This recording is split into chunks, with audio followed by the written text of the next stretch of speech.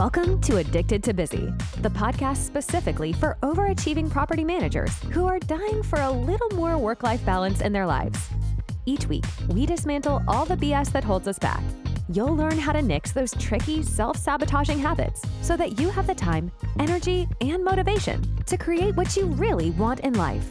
If you're looking to shift from overcommitted to overjoyed, this is the podcast for you. Let's do this. Now, your host, Anna Haviliana.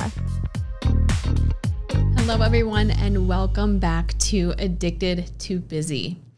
I wrote these upcoming episodes while on a vacation with my husband. We took a 4-day road trip through Arizona, and we went through Phoenix, Sedona, Page. We got to see Antelope Canyon, and it was absolutely beautiful. I was a little bit nervous about scheduling a trip to Arizona at the end of June, but we ended up having phenomenal weather. I had never been to Arizona before, and I'm from the Midwest. I've spent most of my life in the Midwest, so seeing a different landscape and seeing the desert was so fun and interesting. And during that time, we did a lot of hiking. And while my husband and I hike, sometimes we talk, but oftentimes we don't say a lot to each other. I go to this local coffee shop in Madison a couple of times a week, and they always have these fun, sarcastic greeting cards at their checkout aisle. And one of these cards said that love is about finding the person who enjoys the same amount of not talking as you. And I think that's very true of my husband and I. We can go on vacations for 4 to 7 days and spend a day or two not talking to each other at all. And we freaking love it. So my husband's an engineer. He loves projects, and he can get lost in his head dreaming up his next creation or problem solving something that's going on at his job. For me, when we're in these moments of silence, I get a lot of time to think about our industry, and I think a lot about my coaching clients and the problems that we talk about. And I love spinning in ideas on how to solve the common problems that we all face. I always chuckle a little bit when I get on one of our free coaching calls, and a manager will often say things like, "Oh my gosh, it's like you're in my brain. Everything that you talk about on the podcast is what I go through." And I really got to tell you, I am not in anybody's head. This has absolutely nothing to do with me. The reality is that we're all facing similar problems. Our problems really aren't unique. The problem is that we're not talking about them. Now, there are various reasons why we might not want to be honest about the struggles that we face as we try to balance our lives within an industry that seems to demand more and more and more of us every year. Some managers are reluctant to share their challenges because they worry that it's going to come off as complaining, or that they're going to sound unprofessional, or worse, they worry that they're going to sound incompetent. Keep in mind, this is a very competitive industry. So if you are someone who is vying for a promotion or wanting a bigger property, you likely won't want to show any sign of weakness. But honestly, being transparent about your challenges is what will allow you to work through them quicker. Anyway, it is my joy to share this podcast so that everyone knows that they're not alone. And it's truly a joy that I get to help people get themselves back to a place where they're not falling on the sword every day. I love it when it finally clicks for a client that they literally do not have to be everything to everyone in order to do a good job or to be a good partner or parent. And I especially love it when it clicks that it's okay to have a life and to have interests outside of their properties. I have a one-on-one client who is actually in sales and marketing, and they are amazing. Now, they're going to deny this if you tell them because they are also humble as pie. But what they've been able to accomplish is pretty astounding. And a few months ago, they were expressing some frustration that they thought that they were feeling from their team because their team could not figure out how this person was meeting their sales numbers on top of their leadership role. And so I said to this client, I said, I think that there are things that you know how to do that you take for granted. So for a couple of weeks, I was kind of struggling with the words to express to this client that they had skills that they were completely unaware of. And I think that the universe heard me because I recently came across some material that has a name for this. It's called unconscious competence. Unconscious competence is when you know how to do something without thinking. It's like when you can ride a bike without actually having to think about each step. You just know what to do and it comes natural. I think back to what it was like learning how to ride a bike. I remember exactly where I was as a kid. We used to live on a cul-de-sac in Illinois. And I remember the process of trying to get on the bike, feeling a little bit uneasy because I was higher up in the air, really relying on my training wheels. And it wasn't until my dad suggested that we take the training wheels off that I even started to recognize that I wasn't using the training wheels anymore, that I was in fact balancing. And I felt the same way about this when I learned how to ride a motorcycle. When I first learned how to ride a motorcycle, I had to think through absolutely every single step of the process, from making sure that my feet were flat on the ground before I kicked up the kickstand, making sure that I was in neutral, remembering how to clutch and shift and brake, and which brake went with the handbrake and which brake went with the foot pedal. And now it's been a couple years and I've taken a couple rides with my husband and I hardly have to think about it. I just turn on the key and off I go driving down my street. Anyway, today we are going to dive into unconscious competence, why you need to understand it, and how it ultimately affects your team. When I first started sketching out this episode, I imagined it would be a single episode, but the more that I dove into the topic, the more I realized I had a lot to say about it. And I think as you listen, you're going to have your own real life examples of each of the pieces of the competence ladder. So I'm actually going to break this up into about 2 or 3 episodes so that you can really chew and mull on what you're learning. So for some background information, the conscious competence ladder, say that 10 times fast, the conscious competence ladder was developed by Noel Birch with Gordon Training International back in the 1970s. Now you can Google conscious competence ladder and you'll see a little matrix that shows the relationship of our awareness and our competence as it pertains to a specific skill set. So I'm going to summarize them for you. 1, if you are unconsciously incompetent, that means that you don't know what you don't know. If you are consciously incompetent, that means that you are aware of a skill that you don't yet have. If you are consciously competent, you know that you're good at something. You know that there's a skill that you have and you feel confident that you can do it. And then there's unconsciously competent.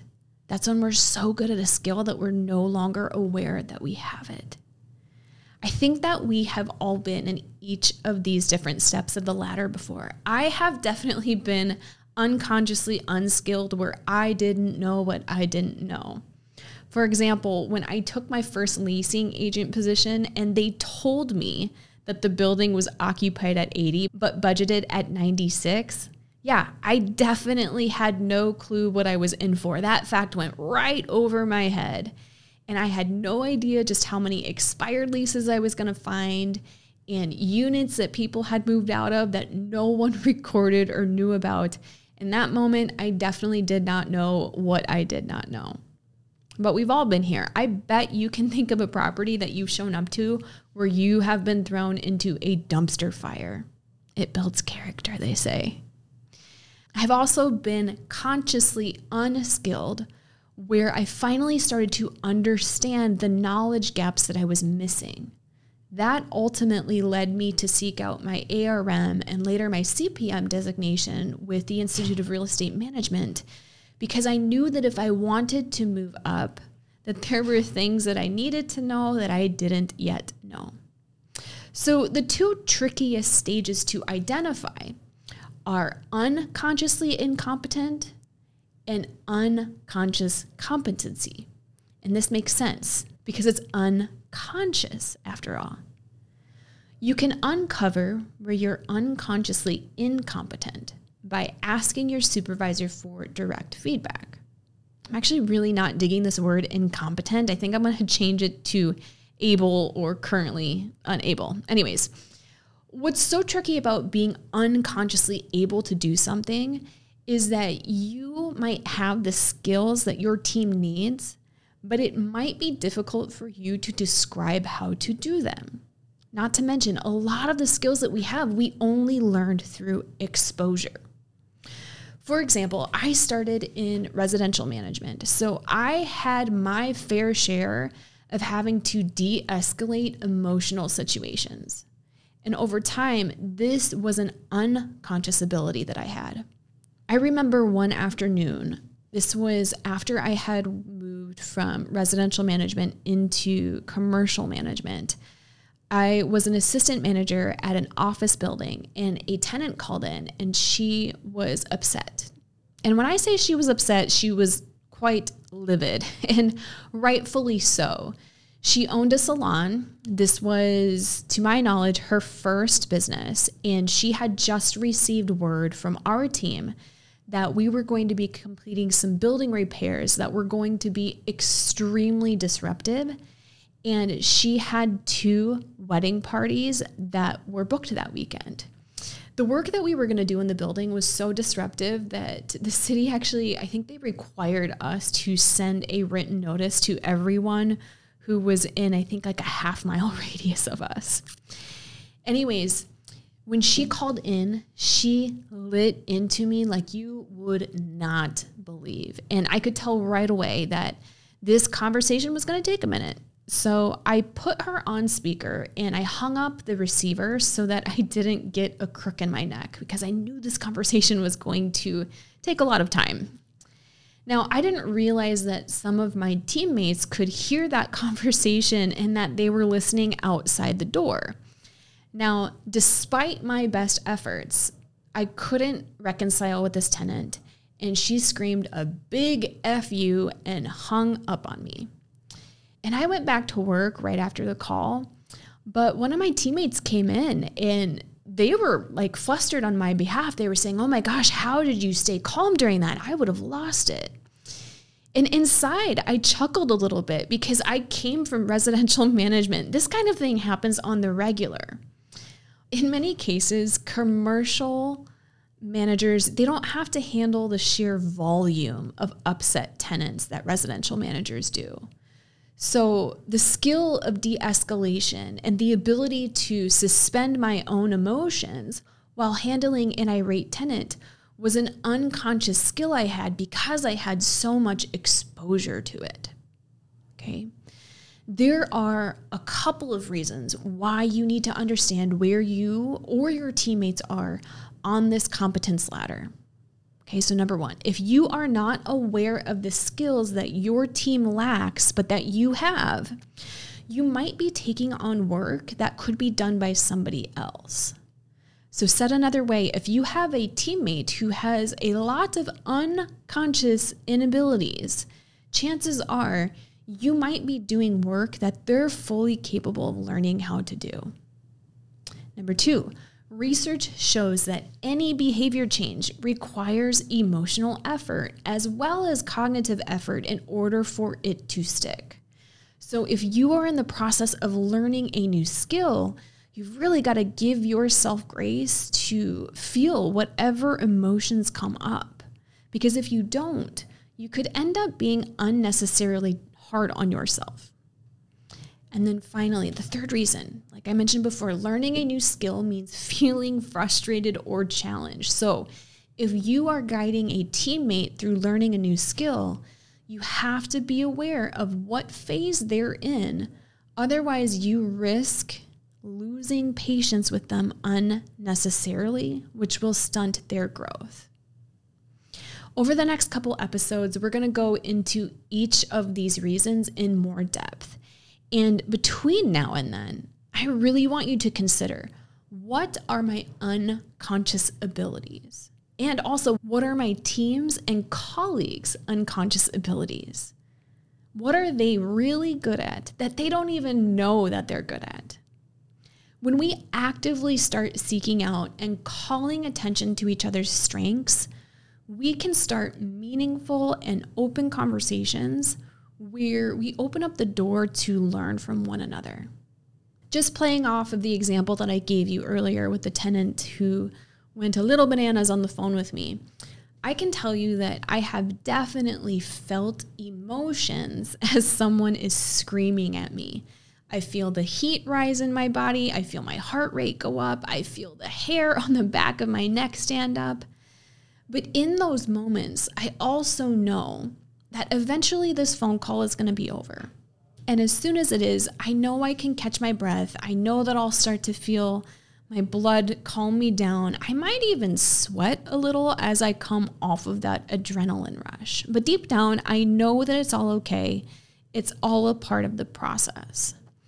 And I remember explaining this to a maintenance supervisor once. And a few months later, after we had that conversation, he came back to me and he said, I felt all of those emotions the other day, and I get it now. He would always tell me that I taught him how to schmooze, and I'd laugh at that because really all I taught him was how to suspend his own physical reactions so that he could stay focused on helping our residents who were upset.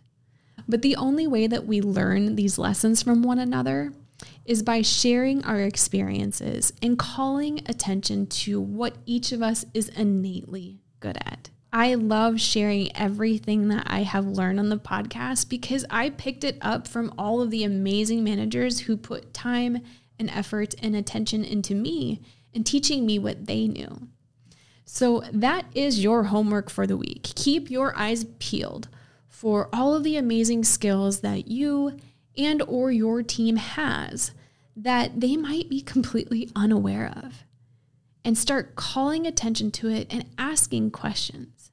In the meantime, if you are loving this podcast, come check out our mini workshop called From Busy to Balance. I know that property managers are super busy, and so I've condensed it into a 30-ish minute mini workshop, and you can RSVP by going over to annahavliana.com.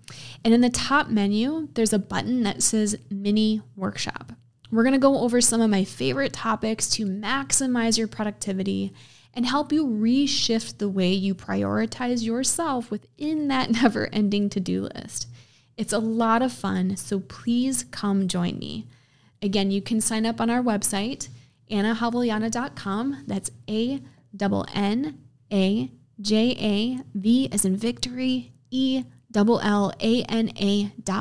And then on the top menu, click Mini Workshop. All right, my friends, I love y'all. Until next week, keep going. Thanks so much for tuning in to this episode of Addicted to Busy. If you're enjoying the show, please feel free to rate, subscribe, and leave a review wherever you listen to your podcasts. This helps others find the show, and we greatly appreciate it. Thanks again for tuning in, and we'll catch you in the next episode.